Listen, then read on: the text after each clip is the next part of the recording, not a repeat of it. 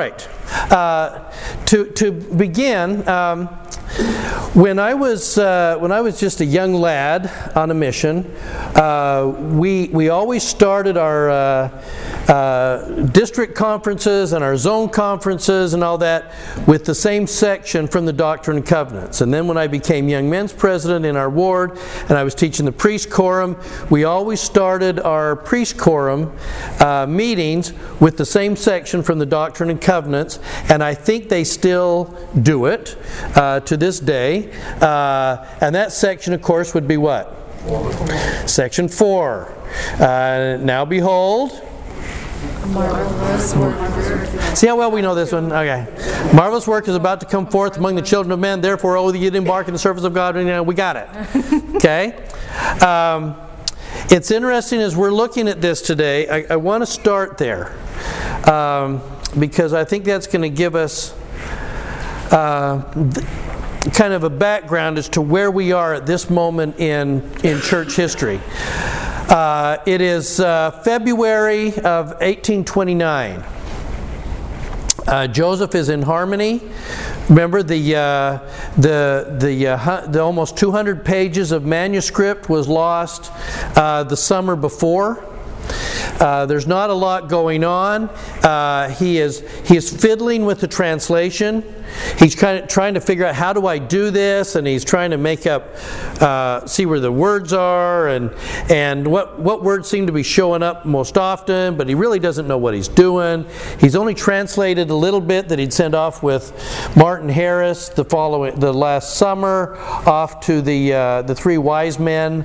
That's about all he's done, and nothing's really happening here. Martin Harris doesn't dare show his face in Harmony. He's still really deeply embarrassed about all the stuff the summer before. So Joseph is and nothing is happening, really. And then Dad shows up. Dad comes down to Harmony. How's my boy doing? He's going to show up. He will actually go by Joseph Knight's house in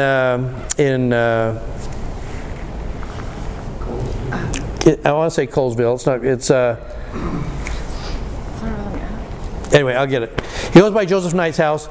Joseph Knight takes them all. He and Mama Smith all the way over to Harmony. It's about 28 miles. It is Colesville. It's Colesville Saints. That still doesn't sound right. We'll see in a second. Okay. Anyway. Joseph is going to have a revelation for his dad. Now, I want to... let's do it in this order. So Dad comes, and the degree to which Joseph Smith Sr. Let's do it this way.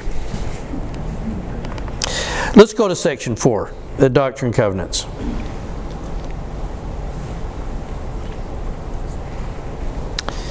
And we'll make over here, Doctrine and Covenants. Okay. Now, fascinating to me. Again, Joseph is fiddling around. There's nothing really going on. Father Smith is there. Joseph sits down with him, and out comes a revelation through the seer stone, and it says, "And now behold, a marvelous work is about to come forth among the children of men." He's got to look around that little house and go, really? Look at where we are. A marvelous work is about to come forth among the children of men. Therefore, O ye that embark in the service of God, see that you serve Him with all your heart, might, mind, and strength. If you have desire to serve God, you are called to the work. The field is wide, all ready to harvest. We get this beautiful missionary thing, and Joseph Smith Sr. is sitting there going, well, this is quite a blessing. What am I supposed to do with this? And then he goes home. Okay? Now, the thing that's amazing about this, I want you to keep section 4 in mind, because this is actually kind of where it starts. Believe it or not, a marvelous work is about to come forth among the children of men, but watch how it works. Okay? Now, let me get back here to the degree to which Joseph Smith Sr. acted upon this revelation is unknown, but his call to the work may have had significant immediate impact when he returned to Palmyra, where Oliver Cowdery was boarding at his house. Why was Oliver Cowdery boarding there? He was teacher. Okay, so he's teaching people in the children of Manchester. And he was boarding at the Smith house. They were probably making a little extra money off of him boarding there. Joseph Smith and Lucy Mack had met Cowdery when he began teaching school in Manchester. Now, the word was out that something crazy was happening with their money-digging son. He had gold plates, and they tried to find it, and the whole area knew about it, but he then moved to Pennsylvania, but the word was out. And Oliver kept saying to the Smiths, so tell me the story, what's going on? And they said, no, we really don't want to say that much. It's not, every time we talk about it, we get in trouble, and things get worse, so we're not talking about it. Well, tell me, no, we're not, we just don't want to talk about it. Okay?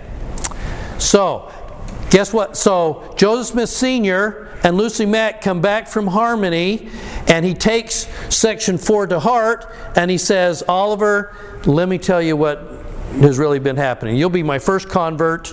I'm going to tell Oliver, here's exactly what happened with our son. Lucy wrote that although Cowdery had questioned Joseph Smith Sr. about the gold plates, he did not succeed in eliciting any information for a long time. This revelation may have prompted Joseph Smith Sr. to share a sketch of the facts related to the plates, which Cowdery, who then became convinced that he had been called by God to assist Joseph Smith as his scribe. How did Joseph Smith Oliver Cowdery come to believe that he would be Joseph Smith's scribe? Think about D&C 6, if you know anything about the Doctrine and Covenants. Oliver Cowdery will pray about it. And in answer to a question, in his vision, he will see the Lord, and he's being called to the work. And the Lord is going to tell him some things.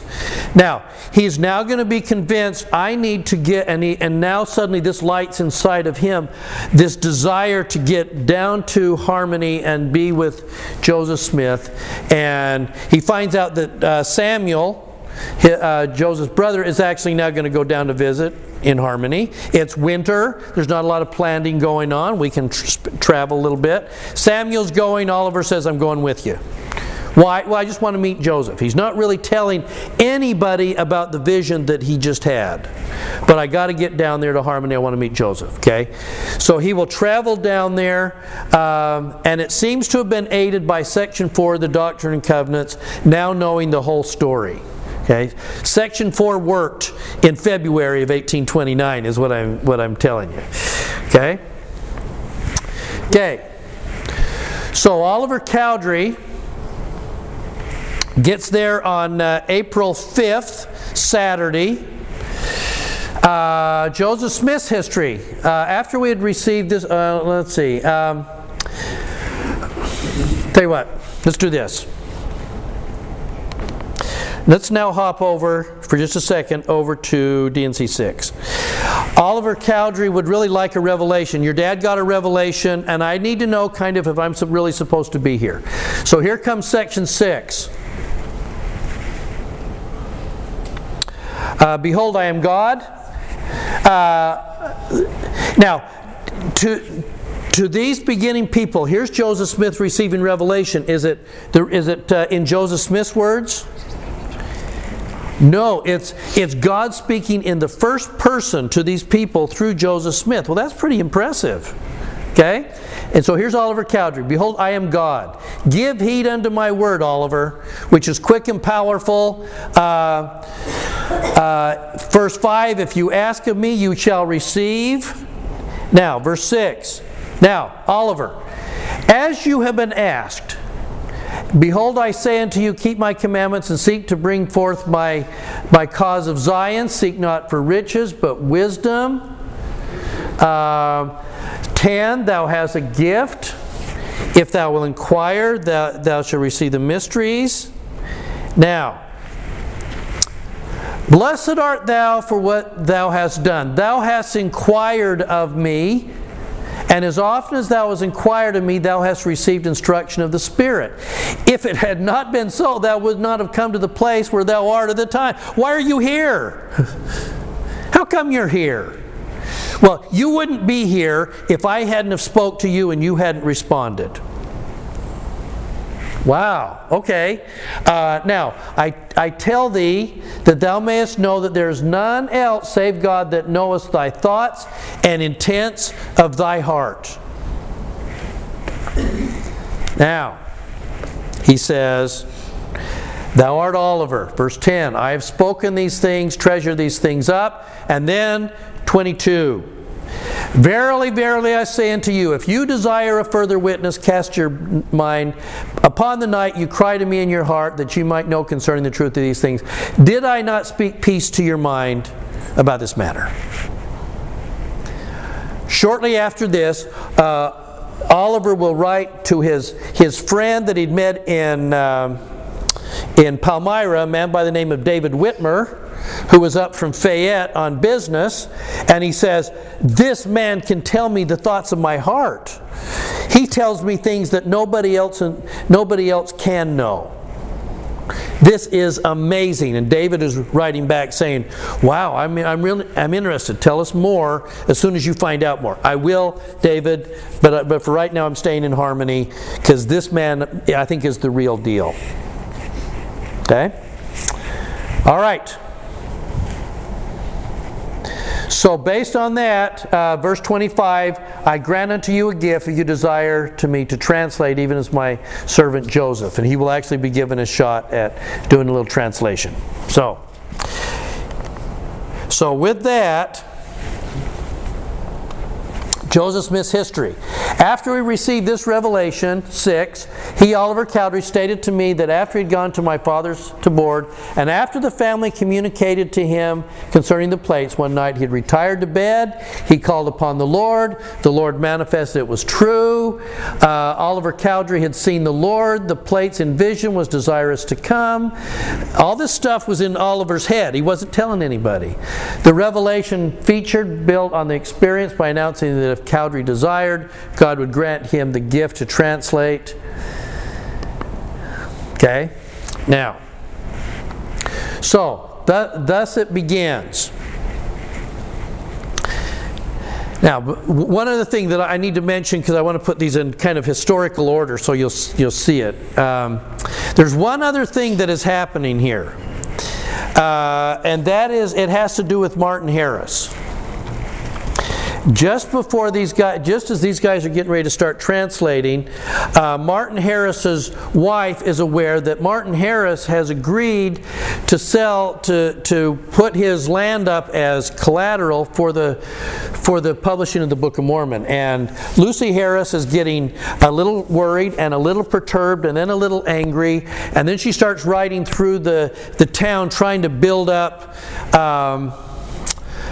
people against this whole project, because she's afraid Martin Harris is going to sell the land, which he did.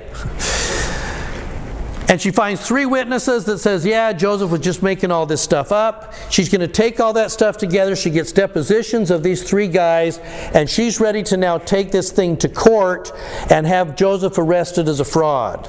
She's stirring up the countryside. Okay? Martin Harris is a little worried that both about Joseph as well as everything else that's going on. She will ultimately take this thing to court in August of 1829. But she's building up the case. So now Martin is worried about what may be happening here. So just before Oliver gets there, Martin has already been down to Harmony. Lucy Harris is stirring up the people, forced a hearing in September.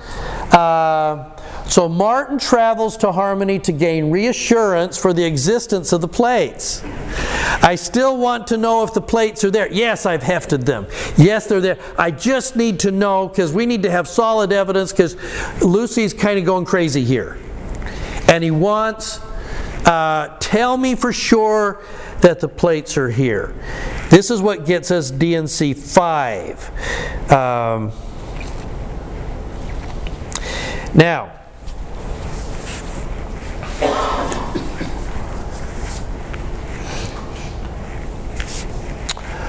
Now I say unto you, here comes this revelation. Unto my servant Martin Harris, who's desired a witness. Now, and I love how he puts this. This is so great.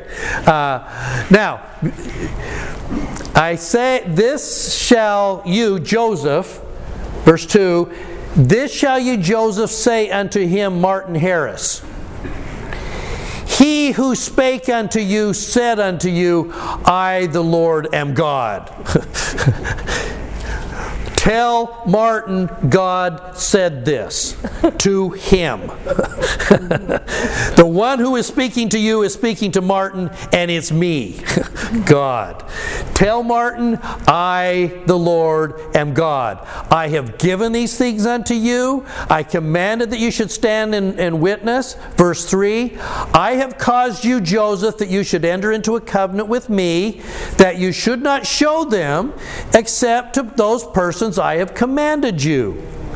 The reason, Martin, I haven't shown you the plates is God told me not to, and it's God speaking to me the way He's speaking to you. It's pretty powerful. Okay? And you, Joseph, have a gift to translate the plates. That's the first gift I gave you. Pretend to no other gift until we get done with this. Now, the reason why I think this is valuable, this is March of 1829. Listen to what starts to foreshadow this. And hereafter, Joseph, you shall be ordained and go forth and deliver my words unto the children of men.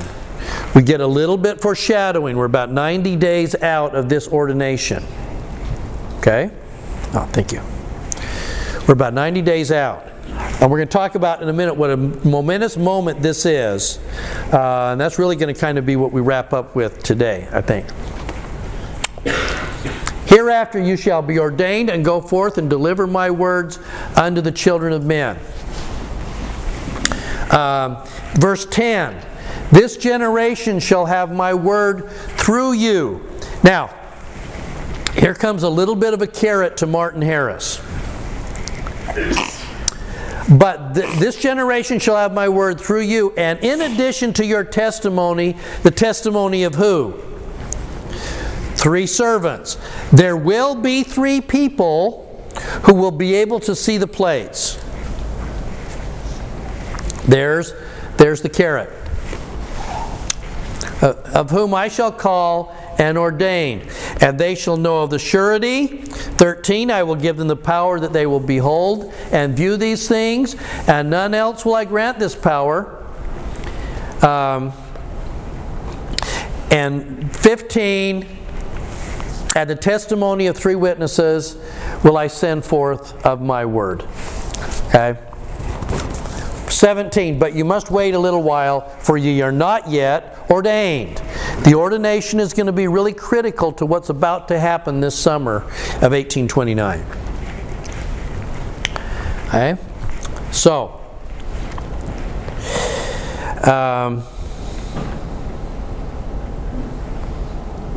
then the warning. Verse 23. Now I speak unto my servant Joseph concerning Martin Harris that desires the witness. If he exalts himself and does not humble himself before me, but if he will stop doing that and bow down and humble himself, then will I grant him a view of the things he desires to see. This is so important because, again, Martin Harris will be the means by which the Book of Mormon will be printed. There's nobody else that will do it. The money's going to have to be paid up front, as we'll talk about next time. That's a $3,000 check that's going to have to be written. But if he's sincere, I will grant him a view of these things. And then this. 26. Don't have him not say any more. If he deny this, he'll break my covenant. Needs to be humble. And then he's going to say, verse 30, Now I say unto thee, Joseph, when thou hast translated a few more pages, and he's going to translate the revelation to his dad, thou shalt stop for a season, even until I command thee again. Then thou mayest translate again. Okay? So here we are now. This is March. And Oliver Cowdery is coming, but he's not there yet. So anyway, I think that's so 34. And sometimes I think this is to a lot of us, this is great counsel, is it not? Verse 34, for this cause I have said, stop and stand still until I command thee. Stop and stand. How hard is it sometimes in the church to stop and stand still? If you're feeling like you need to be doing things and need to move forward, or the answer isn't yet coming, how hard is it when the Lord says, wait. Right. Just Don't do anything. Stop and stand still. No, we don't want to stop and stand still. We want to be doing. No, stop and listen and wait and let my purposes roll forward. Oliver's coming in April. The priesthood is coming in May. Stop and stand still. Patience is tough. Okay? So, that's where we get to. And again, as we'll talk about, Lucy will bring suit. It comes in August, just as Martin is deeding his property to E.B. Grandin to begin to pay for the printing. Martin himself will testify in court that I haven't been defrauded. I have seen the plates. By the way, I saw the plates. Last month I saw the plates. Really? And an angel. And plates. I saw them. Well, eyewitness account works really well in court. Anybody else see it? Yeah, there were 2 other guys. And by the way, and then there was 8 other guys. There are actually 12 of us. And I don't know if he told them, but he wasn't even, the 3 witnesses weren't the first, other than Joseph Smith, to see it. And we're going to talk about that in a second. They were actually the 3rd, 4th, and 5th people to see the plates. Okay. All right. So Oliver arrives on the 5th. The revelation comes on the 6th. Very nice, right? And on the 7th, Monday morning, they sit down to look across at each other, and away we go. The translation begins. Now, a couple of things I want to point out about the translation. Because I have, in the last year or so, I've read an awful lot. We have a number of scholars doing some great things trying to understand how this translation process worked. But I want to preface it with 2 things. Here's number 1. And I got this off of the Joseph Smith Paper Project. When they get to Kirtland, in 1831, they go just outside of Kirtland to a little town called Orange, and they have a conference in Orange, and it's almost like our Quorum and Relief Society councils. Everybody's talking about the needs of the saints, and they're just talking about it and everything. And in the middle of all this, Hiram jumps up, and I have the minutes here from the Orange conference, and you're going to have a hard time reading it, so let me tell you what this says. You can see at the top, I've got it blocked off. Hiram Smith said he thought best that the information of the coming forth of the Book of Mormon be related by Joseph Smith himself to the elders present, that all might know for themselves. How did the Book of Mormon come forth? How did the translation work? They were asking questions. He said, so Hiram in the meeting says, I'm going to ask my brother Joseph to stand up and tell you how it worked. Okay? Joseph Smith Jr. said that it was not intended to tell the world the particulars of the coming forth of the Book of Mormon. He also said that it was not expedient for him to relate these things. In other words, I will never tell you exactly how it worked. So we don't know. Now, there has been a lot said by current scholars. The current work that's being done by a BYU professor, Royal Skousen, on the Joseph Smith project has been magnificent. And we'll talk a little bit about what he thinks, how this process worked. Yeah. It just sounds like an extremely sacred. I think to Joseph it was sacred. I think it was very sacred. Joseph had learned to keep his mouth shut about things every time he opened his mouth. Do you know that it was 4 years, by the way, just to give you an idea of that, do you know that it was 4 years after the coming of John the Baptist in May of 1829, it would be 4 years before David Whitmer would know anything about it. It came, he and Oliver kept it quiet, and it's not until he starts to write his history that he begins to relate some of these things. He learned to hold these things a little closer to his heart. Okay? So, the answer here is that we're not going to know for sure about how it might work. But we have some clues floating around. And President, this is where I thought, President, can you come on up? I think he's got some great insight as to how the translation, one way the translation might have worked, and we have it from a source that, again, I haven't seen anywhere else until President Jones told me about it. So. Not that I was involved in it. I have a book there called 40 Years Among the Indians. It was written by a man named Daniel W. Jones, who was my great-great-grandpa. As an 11-year-old young man, he found himself an orphan in Missouri. Didn't know what to do. He decided he wanted to be a cowboy. Can you speak up just a little bit louder, President? Yes. That works. Decided he wanted to be a cowboy. And so in his early teens, he came to Texas so he could be a cowboy. While he was here, he fought in the Mexican War. And for the next 2 or 3 years after that, he lived down in South Texas on the border, on either side of the border. He taught himself how to speak Spanish and how to read it. And he acted as an interpreter many times while he was down there. In 1850, he hooked up with a group of men that were herding a few thousand sheep from the panhandle of Texas to California during the gold rush. They got to the area that is now Price, Utah. His horse threw him and he shot himself in the upper leg. And they thought he would die. He didn't.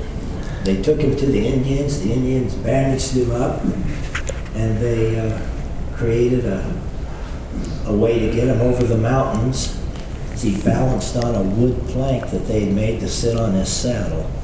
They went down into Provo, and they left him with the bishop in Provo, whose name was Higbee, whose great-great-grandson was Bob Higbee, that served as executive secretary for 3 state presidents here in Illinois. They bandaged him up, helped him get well, and baptized him. With his agreement. He worked a lot with the Indians because of the uprisings there in Utah, and developed a real relationship with them, and that's where this title comes from. The first conference he went to, at the end of it, Brigham Young pulled him over and says, that was the conference where they announced, let's go out and save the Willie and Martin Handcart companies. He says, I want you to go on that, Daniel. And so he did. And he had some wonderful experiences up there that were pretty earth-shaking. Yeah. Really were. We won't go into those right now. But he learned how to communicate with his Father in heaven through that experience. He spent 5 months up in the mountains looking after the belongings of the people that they took into Salt Lake to save them from the handcart company. A few years after that, Brigham Young called him into his office and said, "I'm looking to create a mission down in Mexico. I understand you speak Spanish. I want you to translate portions of the Book of Mormon into Spanish." That was a big surprise to him. At that time, just before that time, there was a man named Trejo who was born and raised and educated in Spain, joined the military and was functioning as an officer in the Spanish military in the Philippines. They got together and they had a visit with some friends, and they started talking about religion. And Trejo expressed some opinions, and somebody in the group says, "You sound like a Mormon." He'd never heard of Mormons before. He went home and prayed about it, and he had a dream that night that he should go to Utah and find out about these Mormons.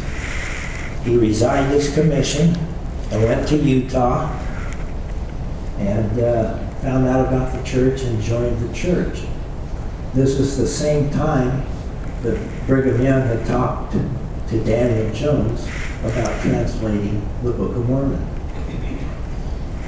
Daniel Jones and Trejo met each other, and Daniel introduced Brigham Young to him, and he says, "Okay, you guys get going and translate, not the whole Book of Mormon, but about 100 pages, excerpts." They did this. They brought the product to Brigham Young, and George Albert Smith was the church historian at that time, and he was in the group, and he says, "How do we know it's right?" Good question. Nobody there could speak Spanish in the corner of the 12. And so Daniel Jones says, "Well, I'll tell you what. You give us a book that neither one of us has ever seen. Trejo will translate a chapter of that into Spanish, and I will never see the book. He'll give me his translation, and I'll translate it back into English, and we'll see how we do." I thought that's pretty clever of him. This is what George Albert Smith said about it. On furnishing our translation as agreed upon, Brother Smith laughingly remarked, "I like Brother Jones's style better than Brother Spencer's. It is the same in substance, but the language is more easily understood." Brigham Young said, "That does it. Let's go for it." So they finished their translation, and as they were leaving, Brigham Young pulled Dan Jones over and said, "I'm holding you responsible for the accuracy of this," which weighed very heavily on him. And he prayed about it. "I need help. I need help." He was told by Brigham Young that he and Trejo should go back and go over the manuscript one more time and make sure everything was right. As they did it, this is what happened. "I felt a sensation in the center of my forehead as though there was a fine fiber being drawn smoothly out. When a mistake occurred, the smoothness would be interrupted as though a small knot was passing out through the forehead. Whether I saw the mistake or not, I was so sure it existed that I would direct my companion's attention to it and call on him to correct it. When this was done, we continued on until the same occurred again. So that's how they finalized that translation. A couple months later, they were sent down as the first missionaries to Mexico to share the gospel down there. Wow. Thank you. How about that? As if a fiber is being drawn through his brain, and when they run across something, you can feel the interruption in that, and then he would respond to that. That's remarkable. And again, I haven't seen that anywhere else. Was that particular to Daniel Jones? Maybe, maybe not. The Lord is going to work with each one of us according to how we would do it, but you get a sense of how finely focused a translator would have to be when sacred text is rolling before, and how important it was to Brigham Young it would be right. That it would be accurate, that it would be as close as possible. That gives you some idea how important it is then it gives some idea about some have suggested that as the Book of Mormon was being translated, there's several theories about that. One is called loose control. And that is that ideas that, like Alma was thinking about, would come. Joseph Smith would kind of frame it in his own words, and he would put it down that way. That's called loose control. The second one is called tight control, and that is that word for word is exactly what Alma intended those words to be. This comes closer to tight control. It says that there's an exactness to the way that it needs to be done, and I think it's probably, and our research tells us that it was probably more tight control than it was loose control. So we are very, very close to what Alma or Nephi or whoever it was wanted to be translated today. And it may have been that simple, that sense of coming through the brain and just knowing that something about this was right. Out of the research that's come, here's a couple of fun facts. Joseph Smith and Oliver Cowdery translation took about 65 working days. Now, they start April 7th. They really don't get finished until the end of June. If you'll think that through, that's a lot more than 65 working days. There are some significant interruptions here that we'll talk about in a second. But that means that during those 65 working days, where they're starting about April 7th, finishing about July 1st, that means they're translating about 8 to 10 pages a day. That is phenomenal. That's phenomenal even to the point of saying, as they were going through this whole process, that Joseph, according to Emma, Martin Harris confirmed this as well, that when Joseph was translating, remember he's putting his head in the hat and he's looking at the seer stone. I think it's fascinating too that remember we were talking last week about how Martin Harris had switched rocks on him, and so he's just going to try and check him a little bit. So he comes up with a stone from the riverbed, and when Joseph isn't looking, he swaps out the plate. And Joseph's response when he looks in the hat is, he says, "Martin, it's black as Egypt in here. What did you do?" It's black as Egypt.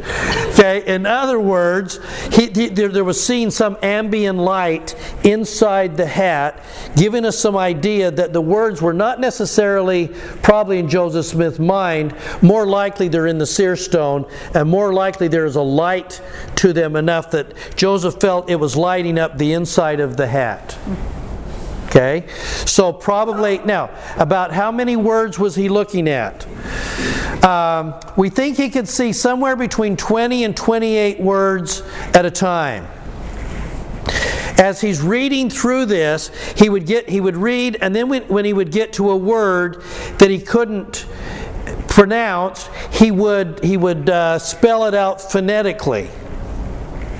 I won't take time to go through, as I was reading through Royal Skousen's works, he's got a number of times where Oliver would write something like, well, one of the examples was Coriantumr. He gets to Coriantumr and he spells it out phonetically, and then he spells it word for word, and the phonetic is different than what he spelled out. There's an MR at the end of Coriantumr in the Book of Mormon. Phonetically it was MER, he gets to MR, and he has to spell it. It was important that it even be spelled right. And because it wouldn't go away until he spelled it right, Oliver Cowdery read it back, and then the words would fade, and then the next 20 words would come up. Okay? It was that tightly controlled. It isn't, now when we look at the original manuscript that we have, and we'll talk more about this. Remember, there's an original manuscript Oliver's writing as Joseph is translating. There's a printer's manuscript that Oliver is copying about 10 pages at a time as they're typesetting the Book of Mormon, that Oliver will copy a printer's manuscript, take it to the printer, and they will work off of that. We have about 20% of the original manuscript. We have 100% of the printer's manuscript. But in looking at the original manuscript, an interesting thing occurs, and that is that one of the reasons we know about the 20 to 28 words, all of this original manuscript is in Oliver Cowdery's handwriting, except for about 28 words in Joseph's handwriting. And we weren't quite sure what that was until they looked closely. What they watched in Oliver's handwriting, in the original manuscript, he's writing as Joseph is translating, and then the writing starts to go, and then it stops, and then Joseph's handwriting goes for about 28 words, and then Oliver's is back on and he's doing fine. In other words, what happened? I'm sorry. No, you were right. Oh, okay. He fell asleep. He fell asleep. Yeah. Oliver, word after word after word. Yeah. Oliver, get up, go get a cup of coffee, do something, wake up. Okay, we're back at it. That was great. Okay, so Joseph could see about 20 words at a time. Now, a couple of things. Here's where the interruptions start. In late May, remember, we're right in the middle of the planting season. The planting season in this area is going from about late March, early April, through to about June. Joseph has what he bought from his father-in-law, Isaac Hales. Yeah? I'm sorry to interrupt. No, go ahead. I think you've covered this, but I'm just trying to remember. So did he ever have the plates open during this? Nope. So again, all of this is going through with him, with his head in the hat, and Oliver and Martin Harris and Emma and everybody keeps saying he had no other documents, including the plates. The plates remain covered. Were they just sitting next to him? They were covered. Okay, sorry. Okay. In fact, I'll tell you what's interesting about that too is it's almost we joke about the fact that my little pointer here works off of Bluetooth. Okay. Apparently the Seer Stones did too. Because the plates were close. Joseph is apparently, according to Martin Harris, looking at parchment, so he's actually seeing the face of the plates and he's seeing the words underneath. Okay? Now, what we're going to talk about next time, when it's time to go get them printed, initially Grandin is refusing to do it. He goes into Rochester to find a printer, and the printer isn't quite sure this is the real deal before he's going to put up the money to actually print the book. And Joseph goes, Okay, I'll prove it to you. Takes out the hat, grabs the seer stone. Let me translate some Book of Mormon for you. Puts the stone in the hat and starts translating. The printer in Rochester thought it was kind of a joke. He just couldn't believe that somebody was actually no, I'm looking at the plates, and here's the translation of this thing. This is in September of 1829. So the seer stones are actually being able to see the face, apparently, of the plates. Okay? All right. So here's the problem. They're missing the planting season. When Joseph buys the property from Isaac Hales, he buys the house and 13 acres. Now, that 13 acres is intended to be plowed. How much plowing do you think Joseph Smith is getting done here? Zippo. He's not getting anything done. All they're doing is translating. They're heavy into the translation process. That means if they're not doing anything like this, they're also not, they didn't do a lot of planning last year, because he was translating last year with Martin Harris over the book of Lehi. They run out of food. They got no food. They run out of paper. They only started off with a little bit of paper. We think maybe what Oliver Cowdery and Joseph Knight were bringing to them. They run out of paper, they run out of food. They actually have to stop the translation process. We're starving here. And Emma's hungry.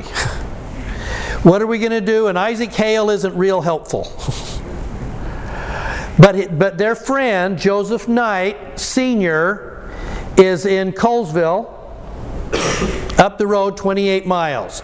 So they stop the translation process, and they hike, Joseph and Oliver, the 28 miles up to Joseph Knight's house to see if they can't get some food and help. And he's not home. He's not home. He's away on a business trip.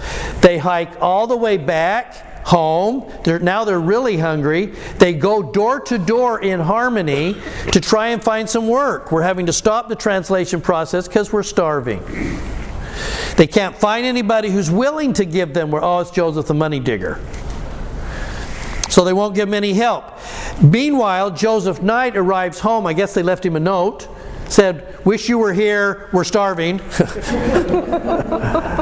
Joseph Knight immediately throws into his wagon some beans, a barrel of pickerel, fish pickerel. He got a whole big barrel of pickerel, and and a stack of paper. And he heads back to. And he runs that food and the paper down to Harmony so that they can continue. That's what they will live off for the next month. Okay. By the way, don't you think Oliver Cowdery might have brought some money with him? He did. He made the first payment on Joseph's house. Remember that the sale of the house was about $250. Oliver will pay about $200 of that with money that he brings with him. Now he's now out of money, but he paid for the house. When Joseph Knight comes, he will pay the other $50 to Isaac Hale. So because Joseph he did not have any money. Okay, and the translation process is being interrupted at this point. Okay, so when we talk about 68 to 70 working days, the problem is these interruptions that keep coming up that get in the way of that. Does that make sense? Okay. All right. Now, there's several events that happen in the middle of the translation that you can't separate out what was going on from the translation from the history around it. And it is kind of our history, and it's how this comes to pass. The first one is that's a barrel of pickerel. Went and found a barrel of pickerel for you. That's what they were eating. Pickerel, fish, salted fish that they were living off of. Kind of sardines, kind of thing. Okay, now here's a second event that starts to happen that is fascinating to me.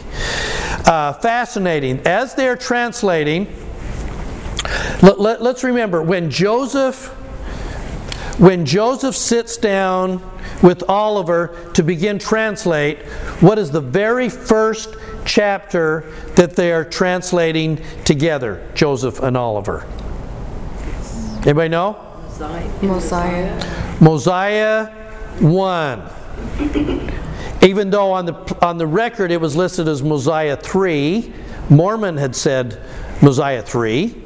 The very first thing that they're reading about is King Benjamin. They start there. That's the beginning.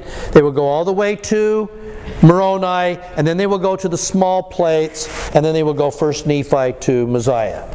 So the very first thing that they're looking at is Mosiah. Now, as they're starting in Mosiah, they get as far as Alma 45, and what's happening between these two guys, Joseph and Oliver, they have found each other, and there's a lot of gospel discussion starting to go between these two brethren. Okay? And then when they get to Alma 48 or 45, it really piques their interest. Behold, we know that Alma was a righteous man, and the saying went abroad in the church that he was taken up by the Spirit or buried by the hand of the Lord, even as Moses. Behold, the Scripture saith that the Lord took Moses unto himself. We suppose that he also received Alma in the Spirit. Therefore, for this cause we know nothing concerning his death and burial. Well, that was fascinating to these two guys. In the middle of this translation, really? So the translation stops down while they have this doctrinal discussion. Who else do they know in history besides Alma and Moses that might have lived on beyond? Elijah. Yeah. John the Beloved. Yeah. They know their New Testament better than their Old Testament. They had what really got into them was John. Here was the discussion between Oliver and Joseph. One of them is saying, "No, I think John died." And the other one goes, "No, it says that he lived and he was going to get to keep living." No, he died. That doesn't work. No, it's just like Moses and just like Alma. No, it's not. Back and forth they go. How are you going to resolve it? How are you going to resolve a dispute like this? Because they want the answer.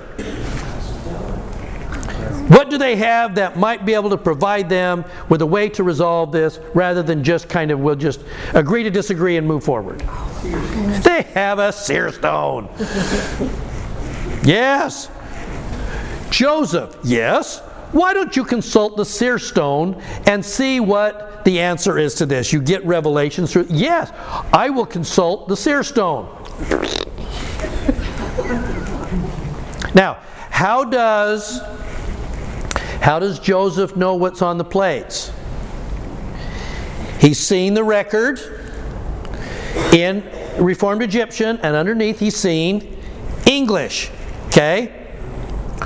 Wouldn't it be helpful if you wanted to solve the dispute, wouldn't it, as good historians do, good historians want to go back to the original source. Wouldn't it be helpful to go back to the original source to solve the dispute? The original source for this would be who? John himself. Wouldn't it be helpful if John himself had actually written something that would solve the dispute? And if you had seer stones, you could actually see what John himself wrote, and then you'd have your answer. And that's exactly what happened. D&C 9.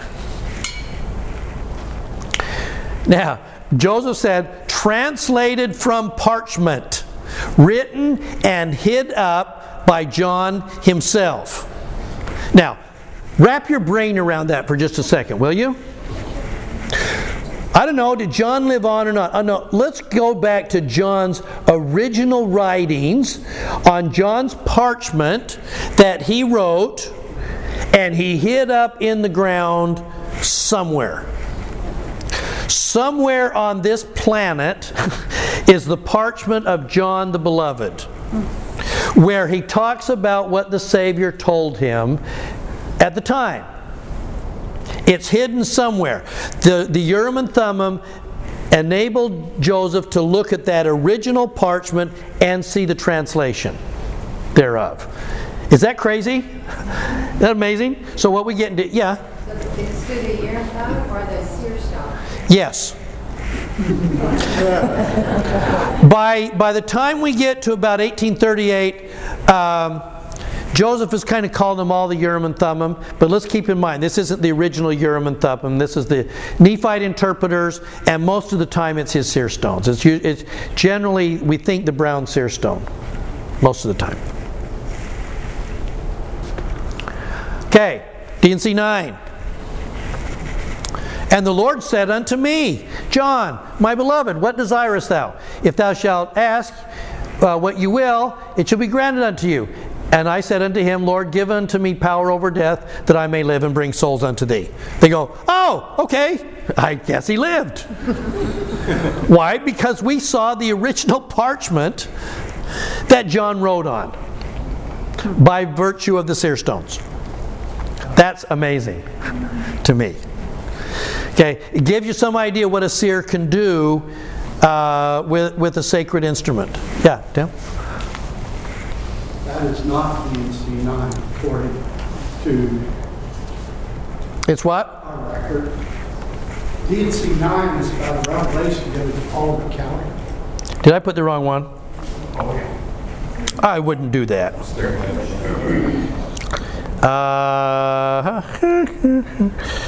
Anybody find it? 6, 7. 7. 7.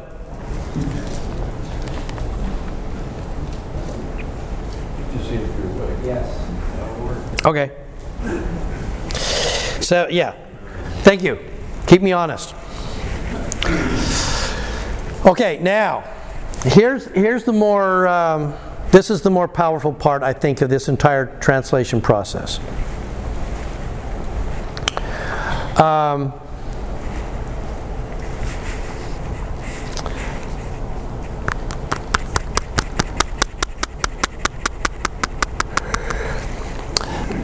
They begin in Mosiah.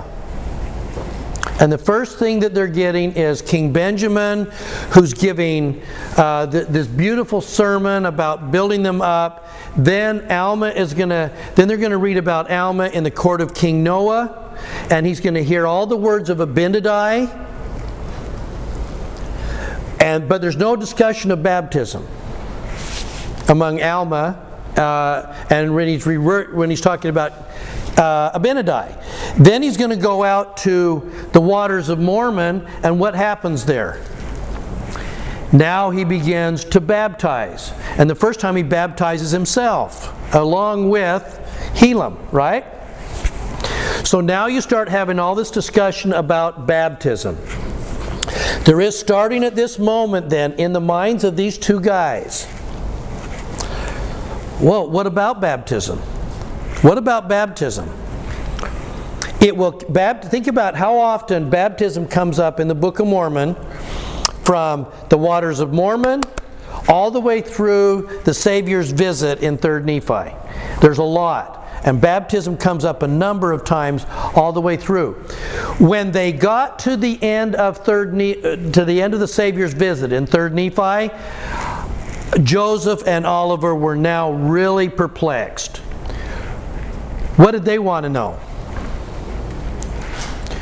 What about our own baptism? What was it that had driven Joseph into the sacred grove in the first place? He's worried about his sins. What about baptism? And what about joining the Lord's kingdom? And how do we have a remission of sins? And all of that kind of stuff. By the time they get to the end of 3rd Nephi, they really want to know. They really, really want to know.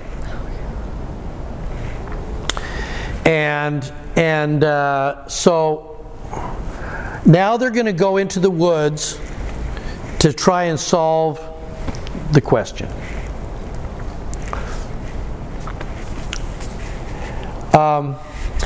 Let me put it this way.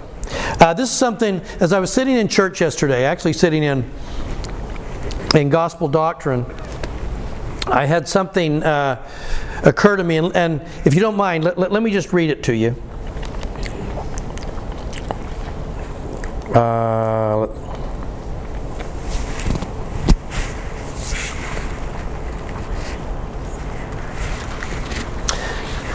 Fast little idea I had called The Boys at the Table.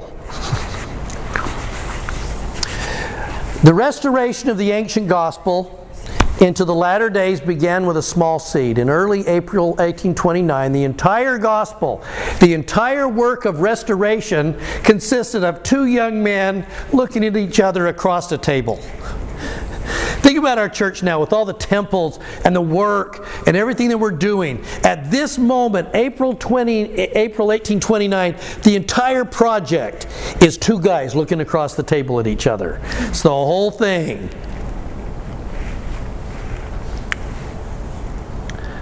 The translation was just beginning. Joseph Smith was seen by the public as a poor money-digging farmer. Oliver was an itinerant teacher. The Nephite records were covered, and the translation was just beginning. What was coming was unknown even to the boys at the table. Efforts to have someone else translate the records had failed, and the words that had been translated had been stolen. As they looked across at each other, they were starting from scratch and had little idea what was coming. The seed to everything that was coming was planted as they read about the young leader Alma that began to teach people the words of Abinadi. And then he baptizes. Somehow, Alma had obtained the authority and the people came and a church begins. And so it was with these boys. From Mosiah to 3rd Nephi, the curiosity and desire for baptism grows and grows. After translating the Lord's visit, they are driven to find out what the Lord wanted for them and for baptism. The desire driving Joseph here was the same desire that drove him into the woods 9 years earlier. Where does he go for remission of sins? He had gotten an answer then, maybe now. A light in the trees, an angel with keys, and a spark is lit.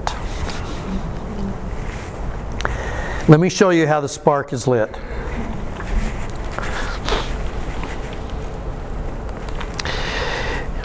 They go into the trees, and what happens?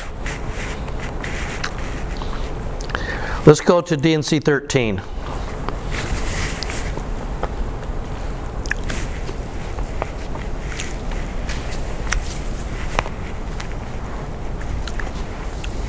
They pray, and now the light comes, and there's an angel. Now, upon you, my fellow servants. Stop. Here's Joseph and Oliver. We're just trying to translate here. And here comes this being of light. Whether he identified himself as John the Baptist immediately, I don't know. May have. But what does he call them? Fellow servant. What would that mean to them? They're what? We're equals.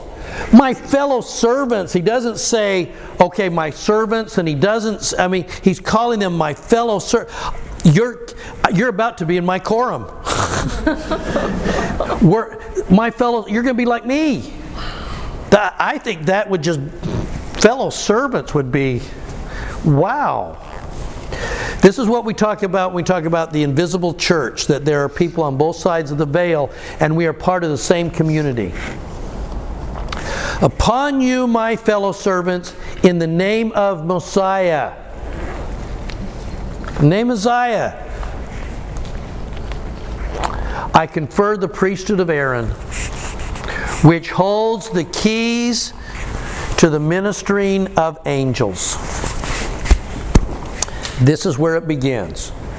If you want to know a starting place for the restoration of the gospel and everything that is about to happen in the next few months, it happens right now when John the Baptist confers on them the priesthood of Aaron, and the ministering of angels. He has now given them the keys to engage heaven to be involved in this enterprise, not just Moroni. Up till now, it's the boys and Moroni and the seer stone. What's now about to happen is that heaven will kick in. Heaven will engage. Heaven will be involved. And the work and the restoration now begins to unfold. And let me show you quickly how it unfolds, and it unfolds quickly. This is the little stone cut without hands that's going to suddenly start rolling down the hill. Yeah? Just a quick comment. John the Baptist was there to announce the coming of the Messiah. Yeah. And here, my fellow servants, Joseph Smith and Oliver Cowdery, are here to announce the coming of the Messiah. Oh, yeah. For the last time. That I like that, because the part of the restoration of the gospel would say, not only here's who he was, but he's coming. And let us teach you what he's like. I think that's a great point, Tim. All right. So let me show you how this moment lights the spark. This is a bigger deal, not just, well, this is when the priesthood was restored. No, this is when the restoration really begins in full. The translation of the Book of Mormon is only about half done at this point. That we don't even have the full manuscript yet. But this is where it starts. And let me show you why. Okay? Because what starts to happen after this moment, everything begins to change. Oliver Cowdery is going to say, from the midst of eternity, the voice of the Redeemer spake peace unto us. Apparently they also heard the voice of the Savior. The veil was parted. The angel came, gave us the keys. Joseph 1838. Our minds were now enlightened. We began to have the Scriptures laid open to our understanding. The true meaning of their more mysterious passages were revealed to us in a manner we never could attain to previously or ever even thought of. They hear the voice of the Lord. They have the angel calling them his fellow servants. And now the Scriptures are laid open by John the Baptist, apparently. And they're starting to see things they never saw. Wow! And they the two guys that walk out of that grove that day, and this is like in the woods, out back of the house in Harmony. These guys are different, and the world has just changed a little bit. And here's what happens.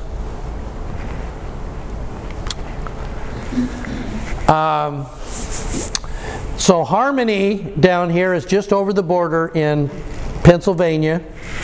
So that'll be fun for you guys, right? Getting ready to go there. That's where our mission's going to be, is right in that area. Near Harmony, okay, 28 miles up the road is Colesville, where Joseph Knight Sr. has been helping them back and forth. Now, you go up there and just below Palmyra and Manchester, the map isn't accurate. Manchester's right next to Palmyra. Fayette takes you about an hour. How about you been down to Fayette? Okay, yeah. It's just kind of out in the middle of nowhere. Okay? But this is where the Whitmers live. And Oliver and David Whitmer are commuting back and forth, communicating by letter, and they're going, wow, things are happening here. Now, what's going to happen here is that the opposition in Harmony begins to build. Emma's uncle is riding around stirring things up against Joseph, and they're starting to be interrupted a lot, and Joseph mobs are forming. They've got to get out of Harmony. Oliver will write to David and say to David, can we come hang with you? Can we come up and finish the translation? We're almost done. Can we come finish the translation at your place? Because they are pumped. In the Whitmers in Fayette are really pumped about this project. There are revelations happening. Things are occurring. And David Whitmer says, yes, I'm coming, except for the fact that our planting season, it's May, right? This is going to happen, right? The last week of May. Yes, I'm coming, but I've got to finish sowing my crops so that I can go ahead and come down to you. But as soon as I finish that, it can take me a few days, I'll be there. Okay? Now, remember when we go back to what was said in D&C 13. When John the Baptist comes, he says, my fellow servants, I confer upon you the priesthood of Aaron, and this is the keys to what? The ministering of angels. This is where things start to happen, and heaven is now engaged. This is where David Whitmer then says, I got to go get those guys. I better go hurry. I'll get up first thing in the morning to finish planting my crops. And he comes out, and there are 3 dudes out there finishing his planting for him. Who are you guys? Well, we're just here to help. You started, we'll finish it. And they're finishing his planting for him. And then they walk away. He doesn't know who they are. That's amazing to him. And he realizes what he just saw, that he got help from it. I better go get those guys. So now that they finished planting, he piles up the stuff. I'm going to take the wagon. I'm going to go from Fayette down to Harmony. It's going to take me about 2.5 days to travel down there. So off he goes. About the 29th of May, Joseph goes, oh, looking at Sear Stones, David Whitmer's almost here. Let's meet him. So they go up the road about a mile, up that road here, and here comes David Whitmer. And he goes, what are you guys doing out here? He says, well, the Sear Stone said you were coming. Wow, okay. By the way, there were 3 guys that finished my crops. I'm not sure. And he said, yeah, I know. Amazing, huh? Yeah, wow. Okay, so they get in the wagon, then they go back to Harmony and pack them up. Yeah. So did Emma go with them? Or did she... Emma doesn't go. Yes, Emma does go. Okay? She does go. So they go back, they pack everything up, and off they go. Now, as they're riding down the road, and this is one of those little moments, this is one of those millennial moments that I really want to be able to see in video and actually see this moment. They pack up everything, but Martin Harris says, I didn't see him pack up any plates. But off we went. As they're heading down the road, he looks up just ahead of him, and there's a really old guy walking down the road. And David Whitmer pulls up alongside him, and he says, old man, where are you going? And the old man looks at him and says, I'm on my way to Cumorah. And David looks over at Joseph Smith like, Cumorah? And he looks back, and the man's gone. And Joseph says, yeah, he's taking the plates. Wow. Basically, he's going to take the plates. Okay? So imagine at this point, as David Whitmer is wheeling these guys up to Fayette, and he's going, Dad, the field got finished by angels. I saw an old man who disappeared, who said he was on his way to Cumorah. We didn't see the place, but now Joseph has them here. Things are happening. This is amazing. And they are really, really pumped. The only one who isn't maybe as completely pumped would be who? Mary Whitmer, Mama Whitmer, who now she has this influx of people. They're coming in. This is early June, and now she's really overwhelmed by all of this and just kind of feeling a little bit picked on, I think. And this is the story that you guys know well, where she walks out of the house either early in the morning or late in the evening, and there's the old man. And he's got something under his arm. And he says, Bless you, Mary, for the things you're doing. You deserve to see the plates. And he shows her the plates. She's able to handle them, look at them, and he says, this is what Joseph and Oliver are working on. Here's the plates. And this happens before the 3 witnesses, and it happens before the 8 witnesses. Mary Whitmer is number 2 after Joseph to see the plates. I often wondered, what did Emma think about that? About Mary being able to see them? And her wanting to see them, and the sacrifices of the children, and Joseph. Yeah, I feel bad about Emma because she never saw them. Yeah, I feel bad. She's not one of the 13, you know. Now, I'm sure that, again, she felt them through the cloth, and she was aware of them the whole time, and she saw him translating. But yeah, Emma never saw them. She hefted it once. She did have, well, it wasn't necessarily through a window. That was Josiah Stoll. But again, she's cleaning, she's dusting underneath them, and she's picking them. You know, she can feel them, she can hear them. But Emma never saw it. Mary Whitmer's number 2. Okay. Now, let me just kind of get to this point then, and then we'll finish. From this moment on, with them arriving at in Fayette, and the translation is there, and angels are occurring, and there are miraculous things happening. The revelations, if you look, section 20 of the Doctrine and Covenants will come. It started to be written during the summer, but all of those other revelations, 6 and 7 and 8 and 9 and 10 and 11 and 12, 13, 14, 15, that's all happening during this period of time. Revelations are coming. Angels are being seen. Mary Whitmer has seen the plates. And what starts to happen here is that the church begins. The Whitmers find out that Joseph and Oliver have been baptized. They ask to be baptized. They're baptized. Baptisms start to happen. Samuel is baptized. They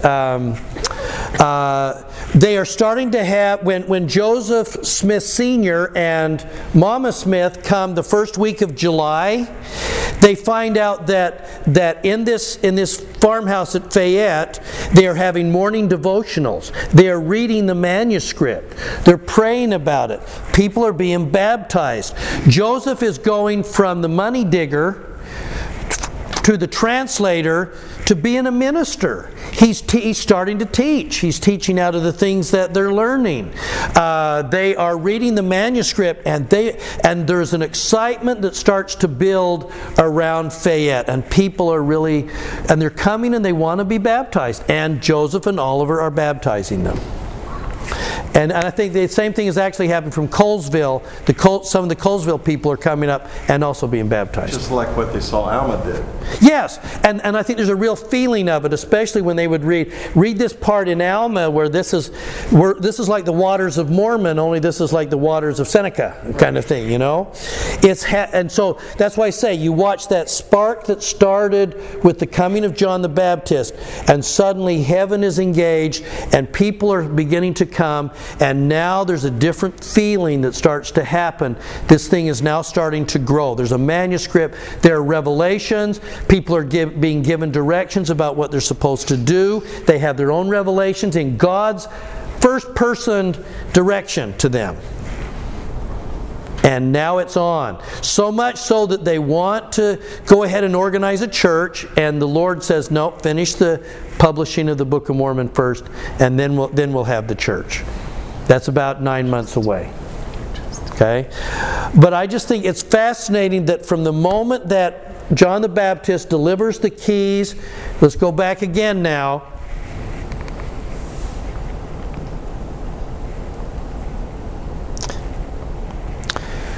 Upon you, my fellow servants, in the name of Messiah, confer the priesthood of Aaron, which holds the keys to the ministering of angels and of the gospel of repentance and of baptism by immersion for the remission of sins. And this shall never be taken again from the earth. And I've read that a number of times to say, so that This will never be taken again from the earth, so that the sons of Levi do offer again an offering unto the Lord in righteousness. Okay? And this is where it's happening. And so now, suddenly there are people engaged, and the work begins. And it starts with the restoration of the keys. We made it. We haven't got the Book of Mormon translated yet. But questions on any of this? I realize I just threw a lot of information at you. We didn't get a chance to have much of a discussion, but I just wanted to go back to Carolyn's question about whether or not Emma went yeah, with them. She did not go with them initially. initially. A short time later, she does arrive at Silver. That's right. She does go to the Silver Farm. Yeah, she just isn't on that first trip up. Thank you. Okay? All right. So, yeah. Just real quick, the first picture you showed us, was that Joseph? Senior? The picture that you showed in the little frame? Is that Oh, that was actually Oliver. That was all. That's actually, I have to tell you that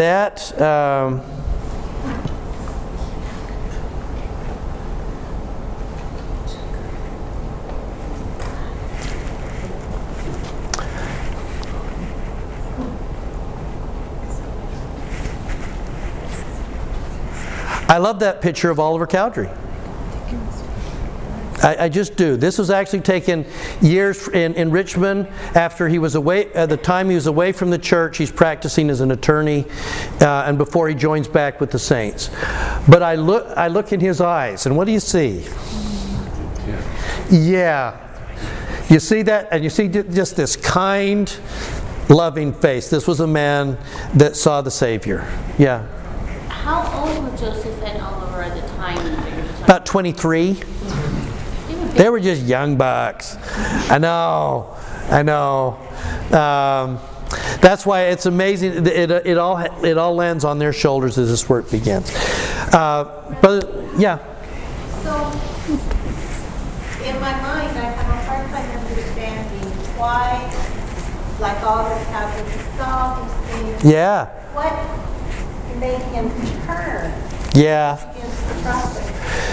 He and David Whitmer as well.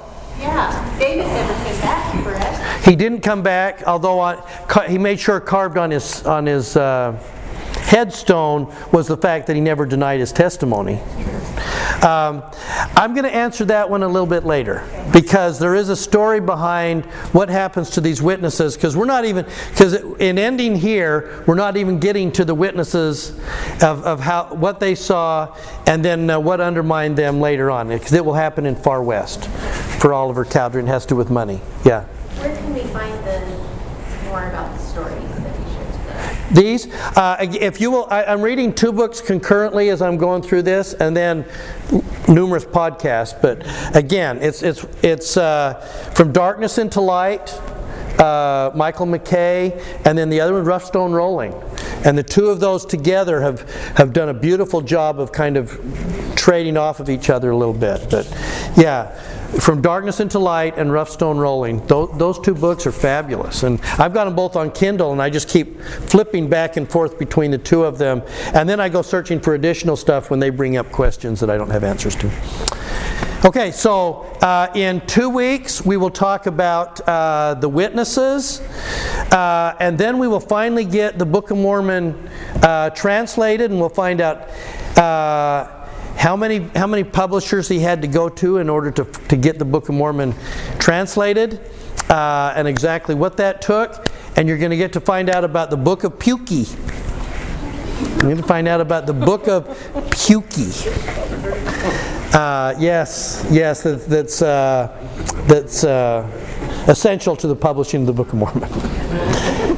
Anyway, I leave that with you in Jesus' name. Amen. On that note.